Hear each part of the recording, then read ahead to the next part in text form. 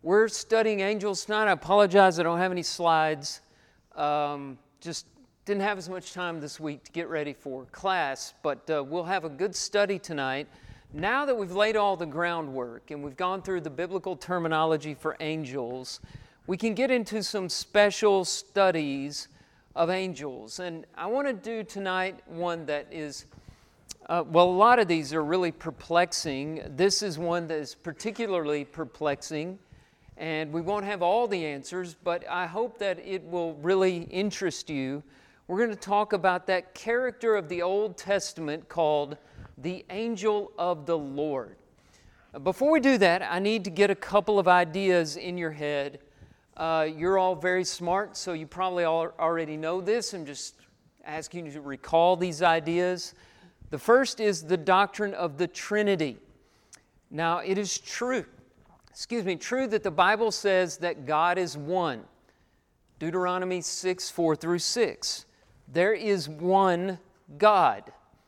But the one God is three persons. And so the doctrine of the Trinity says there is three distinct persons in one divine essence. Sounds like a contradiction, maybe a bit of a paradox, but we're not saying there are three persons in one person or one essence in three essences. There are three persons in one divine essence. I can't completely wrap my head around that, but we're not supposed to be able to fully understand the nature of God. We are human beings and He is higher than us, and by faith we respect the biblical teachings on that. You can't make sense out of the Bible, including tonight's study of the angel of the Lord, without seeing the unique nature of God in that way.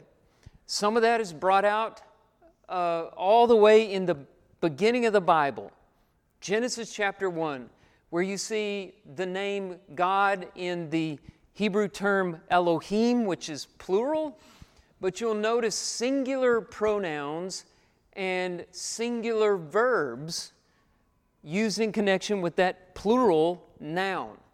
And it even comes out in the English translations where God says, "Let us make man in our own image."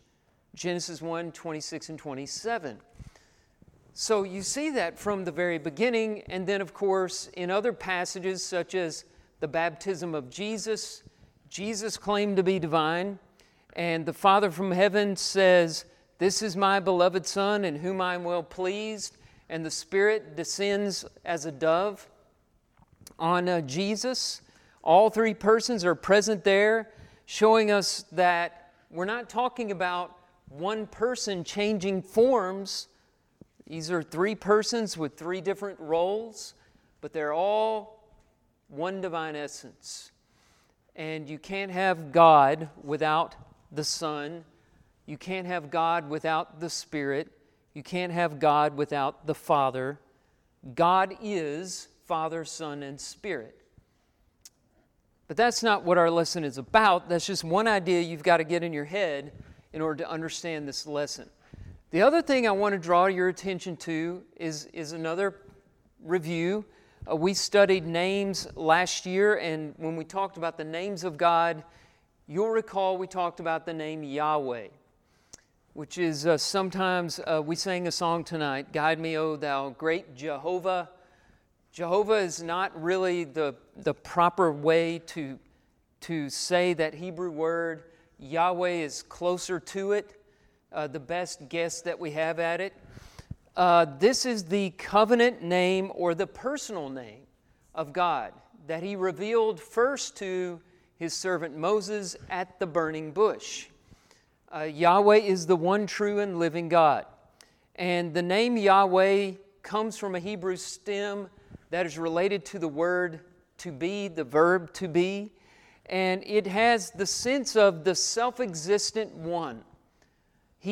You can't say that God was, you can't say that He will be in the future. The only explanation you have for Him is that He is. You see, He is always present. It's kind of the idea that's packed into that name, Yahweh. And so those two ideas we need to get in our heads before we conduct a study of the angel of the Lord. The Trinity is three persons in one divine essence, and the personal name for God is Yahweh. So I should also mention in your English translations, except I think maybe not the King James, whenever they want to indicate that you're looking at the divine name, they will use Lord in all caps. Now, sometimes you'll see Lord capitalized, but every letter is not capitalized. When you see Lord in all caps, you're looking at Yahweh, the divine name. I don't know why they don't use Yahweh, but that's what they do. So now we know what we're reading when we come across that. So let's go to some passages. And the first appearance of this character, the angel of the Lord that we're studying tonight, is in Genesis chapter 16, pretty early on in the Scriptures. And this is the record of Hagar, Sarah's handmaiden, whom she gave to Abraham in her impatience to have a son. It was not the will of God that Abraham should have a son by Hagar, but when she did, he blessed her and blessed that son. There was tension between Sarah and Hagar and Ishmael, the son that was born after this. And as a result, Sarah dealt harshly with Hagar, and she fled. And so let's start reading Genesis 16, beginning in verse 7, which says, "The angel of the Lord." Now note, Lord is in all caps there. So we're looking at the angel of Yahweh. "Found her by a spring of water in the wilderness, the spring on the way to Shur. And he said, 'Hagar, servant of Sarai, where have you come from, and where are you going?' She said, 'I am fleeing from my mistress Sarai.' The angel of the Lord said to her, 'Return to your mistress and submit to her.' The angel of the Lord also said to her, 'I will surely multiply your offspring, so that they cannot be numbered for multitude.' And the angel of the Lord said to her, 'Behold, you are pregnant, and shall bear a son. You shall call his name Ishmael, because the Lord has listened to your affliction.'" And then he gives a prediction. "He shall be a wild donkey of a man, his hand against everyone, everyone's hand against him, and he shall dwell over against all his kinsmen. So she called the name of the Lord who spoke to her, 'You are a God of seeing.' For she said, 'Truly here I have seen him who looks after me.'" And so you have a couple of indications here that this is a special angel, no ordinary angel. The first is that this angel isn't reporting on what God will do. The angel is reporting on what he himself will do. Notice his use of the personal pronoun in verse 10, "I will multiply your offspring." It's an unusual thing for an angel to say. And then she reflects on it and believes that this was God and that she had been seen by God because this person visited her. That's the first reference to the angel of the Lord. Now, a couple of chapters later, in Genesis 18, we get a little more insight into who this is. In verse 1, no, chapter 18.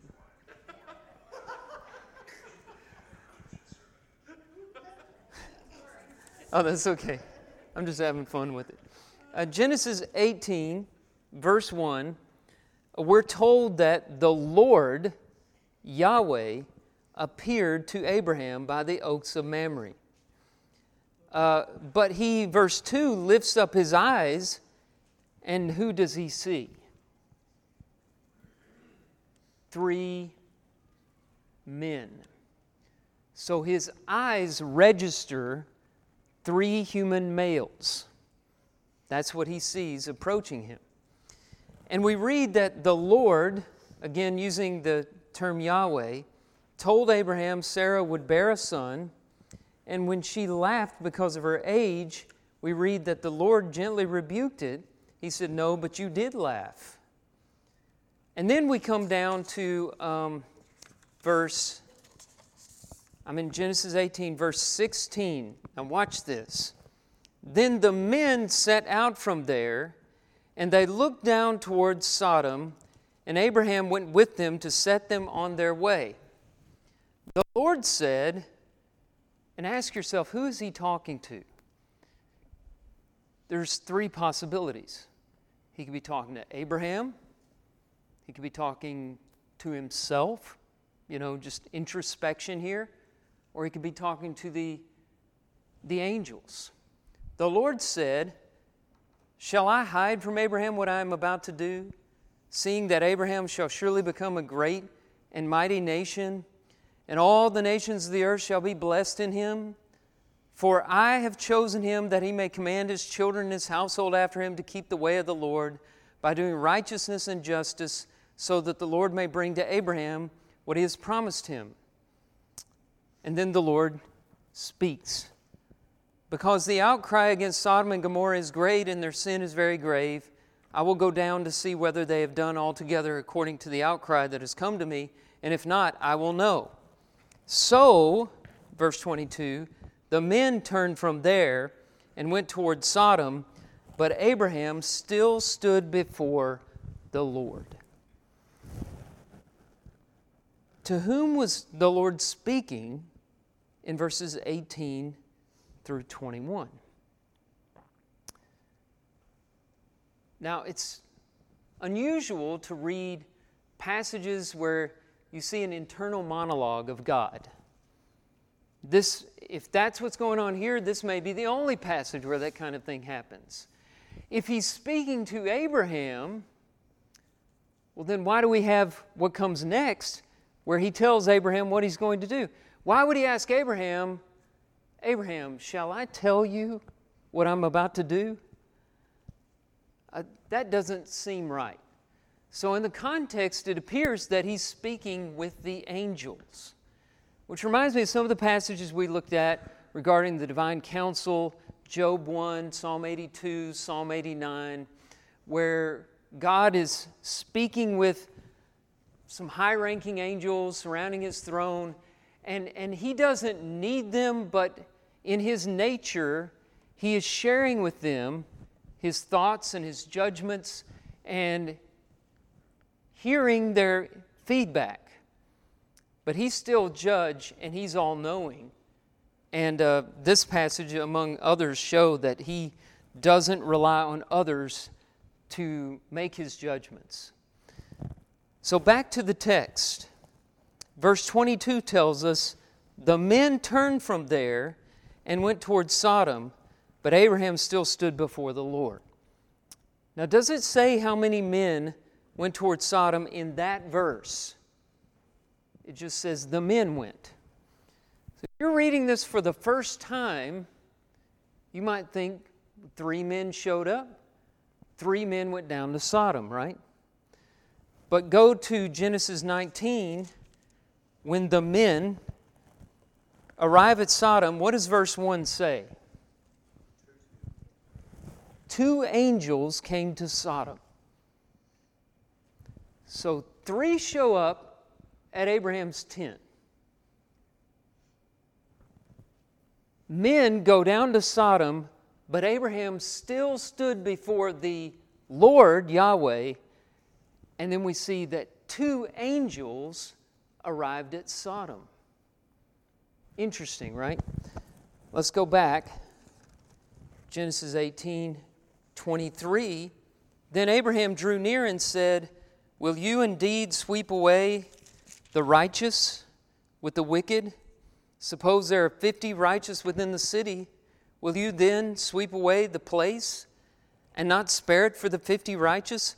Far be it from you to do such a thing, to put the righteous to death with the wicked, so that the righteous fares the wicked. Far be it from you. Shall not the judge of all the earth do what is just?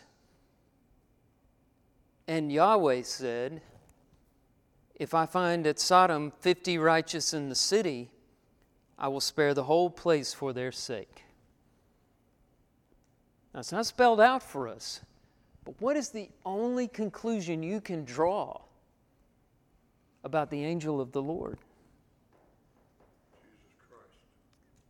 Oh, well, that's part 2 of the lesson. Come on, let me build some suspense here. What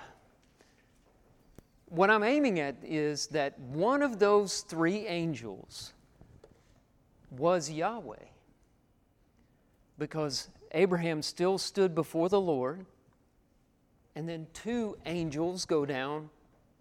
So one was not like the others. He was special. And that's about all we get from that. Let's go to Genesis 32.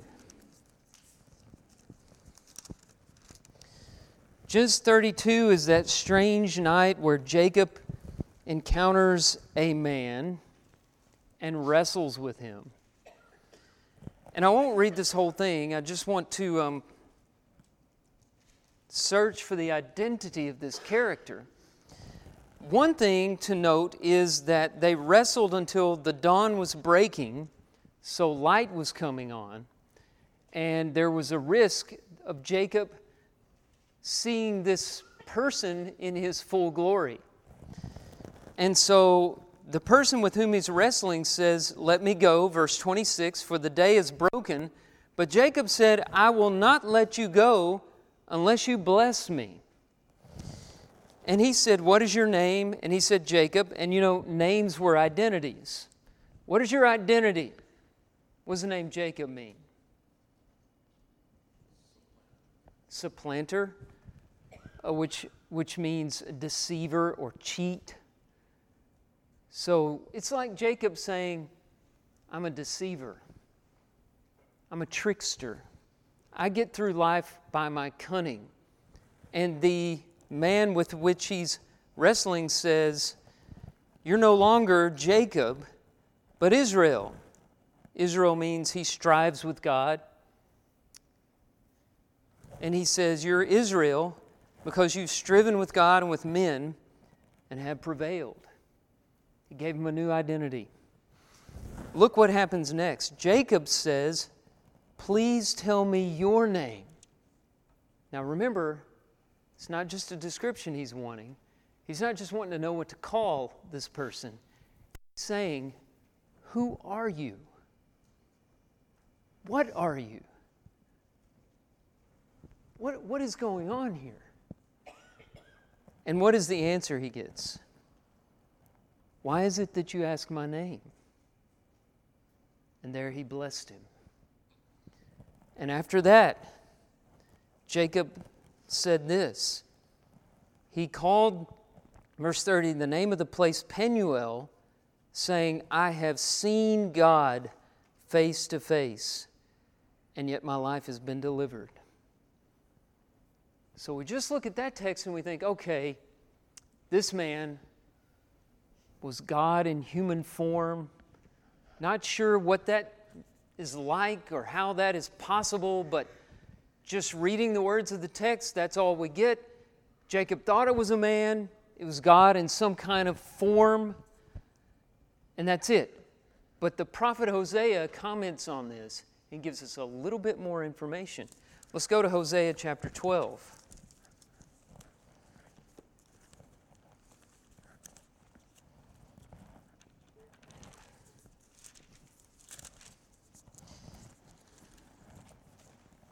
And I'm looking at verses 3 and 4. Hosea 12, 3 and 4 are about Jacob. "In the womb he took his brother by the heel." Now that's the literal meaning of Jacob. He takes by the heel, which was an idiom for supplanter or deceiver or one who trips others up.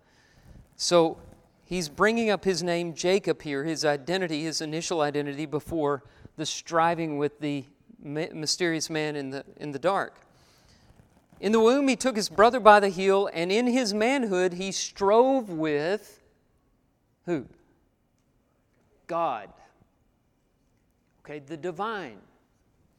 But then what does the parallel statement in verse 4 say? He strove with the angel and prevailed. He wept and sought his favor. He met God at Bethel. Now, in Hebrew, God there is just the pronoun him. But then the next line, and there God spoke with us. So is Hosea mixed up here? Did he forget what he was writing? Oh, it's God. No, it's an angel. No, it's God. Or was it the angel of the Lord? I submit to you that all those texts make sense, and you can harmonize and reconcile them all by identifying this character as the angel of the Lord, who speaks as Yahweh in Genesis 18, and who speaks as God in Genesis 16. Okay, moving on. I don't need to run out of time here, so let's go to Exodus 23. This is one of the most important passages. He is mentioned in Exodus 3, but we're not going to have time to explore that. We'll go to Exodus 23. This is one of the more important angel of the Lord passages. Exodus 23, look at verses 20 and 21. Behold, I send an angel before you to guard you on the way and to bring you to the place that I have prepared. Pay careful attention to him and obey his voice. Do not rebel against him, for he will not pardon your transgression, for my name is in him. Now, the name of the Lord is holy. The name of the Lord is used synonymously with the Lord. So you don't throw that around flippantly.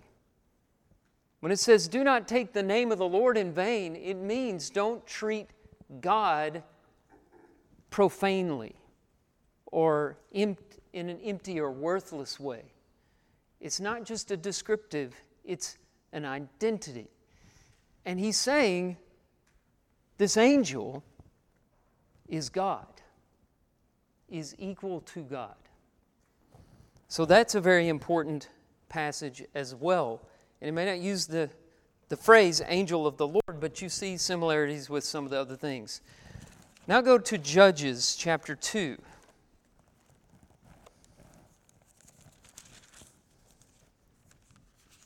Judges 2. Out of nowhere, here comes the angel of the Lord. This is after the death of Joshua, and there arose a generation that did not know the Lord.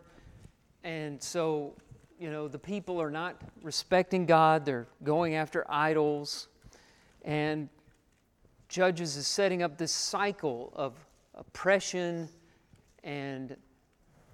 or sin, oppression, prayer, deliverance, and then back to sin again. But in Judges chapter 2, we read verse 1, that the angel of the Lord went up from Gilgal to Bochum, and he said, I brought you up from Egypt and brought you into the land that I swore to give to your fathers. I said, I will never break my covenant with you. Okay, now we know that we read in Exodus 23 that the angel brought them from place to place. God said, I'm going to send my angel. He's going to lead you. This character is saying it was he who did that. But he's also saying he's the one that made a covenant. It was his covenant. Verse 2, you shall make no covenant with the inhabitants of the land. You shall break down their altars, but you have not obeyed my voice. What is this you have done? So now I say, I will not drive them out before you, but they shall become thorns in your sides, and their God shall be a snare to you. As soon as the angel of the Lord spoke these words to all the people of Israel, they lifted up their voices and wept. And that's why they called it Bochum, because it means weeping. So very interesting appearance there. He shows up in Judges again to the parents of Samson. At first they think they've seen a man of God, But then verse 16 says, Manoah knew not that he was an angel of the Lord. And a similar statement is made to the parents of Samson that we read in the event where Jacob wrestles the angel. They ask his name, and he says, "Why do you ask my name, seeing that it is wonderful?" So he won't give his identity. He won't give his name. So why does he refuse to be identified? And why does he speak as Yahweh? It's because he is Yahweh. He is a person in the Godhead. And it's very important to recall the Trinity says that there are three persons in the Godhead.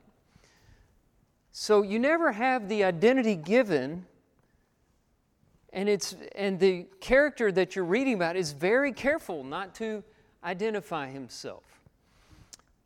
So now I want to take you to a prophecy in Malachi, the very end of the Old Testament. We're all wondering who this character is, and we want more information about him. And so a good starting place as we kind of pivot toward an identification of the angel of the Lord is Malachi chapter 3. This is an important prophecy that has to do with Christ's ministry. It mentions two people. See if you can identify who these two people are. Malachi 3:1. Behold, I send my messenger, and he will prepare the way before me. Who is that? John the Baptist, no doubt about it. In fact, later he's referred to as Elijah in Malachi chapter 4, and Jesus in Matthew 11 says Elijah is John the Baptist. So we got no problem with that. Let's read on. He's preparing the way for me. This is God speaking.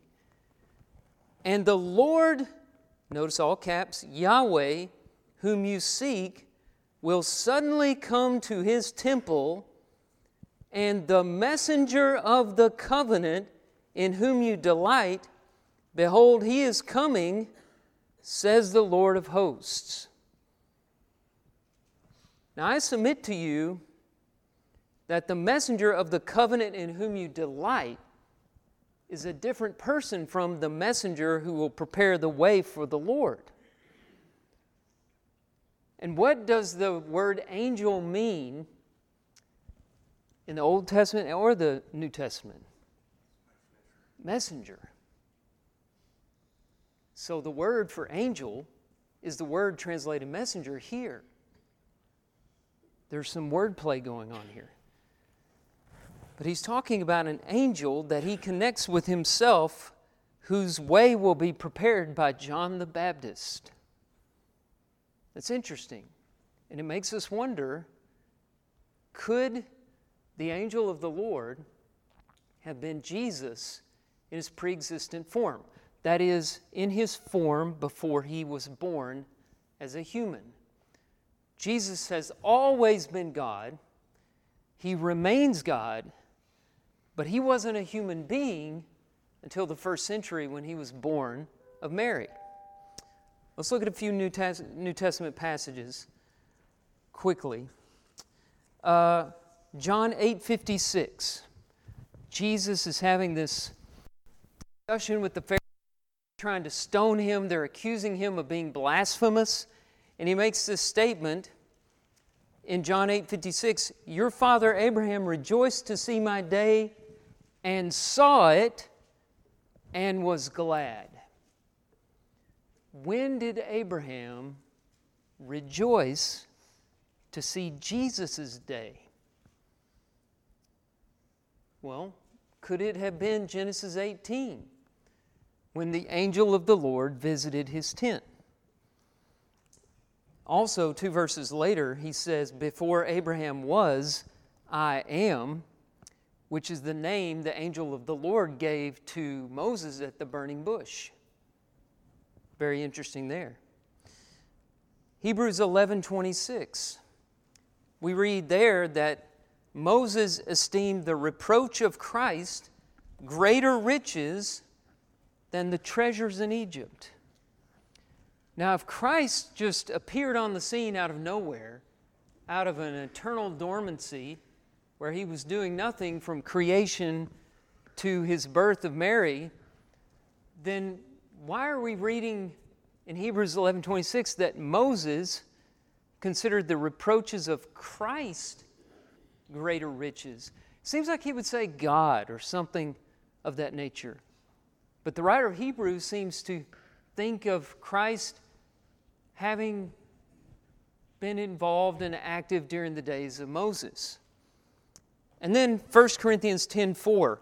Remember, the angel of the Lord led the Israelites through the wilderness? Exodus 23. Compare that with 1 Corinthians chapter 10, verse 4. Paul says, and did all, he's speaking of the wilderness wanderings, they all drank the same spiritual drink. You remember the waters of Meribah? Moses struck the rock, water came out. That's how God gave them water. And they drank the same spiritual drink, for they drank of that spiritual rock that followed them. How does a rock follow people? Well, now he's thinking of rock in terms of God as a rock of strength and stability. That rock followed them, and that rock was Christ. There was a leading through the wilderness of the angel of the Lord, and Paul is saying that Christ was there. That's interesting. One last passage. Don't y'all love racing through these passages? I'm going fast enough to where you can't ask any questions. This one. No, that's not what I'm doing. It's just a lot of material. I just discovered this last night. Revelation chapter 1, verse 1. And I'm still thinking about this, but the bell hasn't rung, and so I decided I'd just throw it out there. The revelation of Jesus Christ, which God gave Him to show to His servants. So God gave the revelation to whom? To Christ to show His servants. Okay. Show them the things that must soon take place. That's the first sentence. So put all the subjects and verbs in the right places. God gave a revelation to Jesus to show to the servants. Second sentence. He, who's He? God made it known. What does the word revelation mean? That which is made known. God made it known by sending His angel to His servant, John. If you write those two sentences, one above the other, and connect the subjects and the verbs and the what's the last part of a sentence called? Predicates. Thank you, Will. If you line them all up, you've got God sending His angel, sending a revelation or that which is made known to Christ or an angel to His servants or to His servant John. Now, I realize the word angel can be translated messenger. So that's what some people who are uncomfortable with this idea will say. Well, it's just saying Jesus was the messenger that brought the revelation to John. Okay, but there's still a lot of interesting things in there. I can't say it with 100% certainty, but there are some very compelling passages of Scripture that seem to identify the angel of the Lord with the pre-existent Christ. And at the very least, we can say this was no ordinary angel, as we've been talking about in this class, but the angel of the Lord was one who could forgive sin, who could speak as Yahweh, who worked as Yahweh, who had all power, and so was God Himself. So we'll leave it there and pick up with another special study next Wednesday night.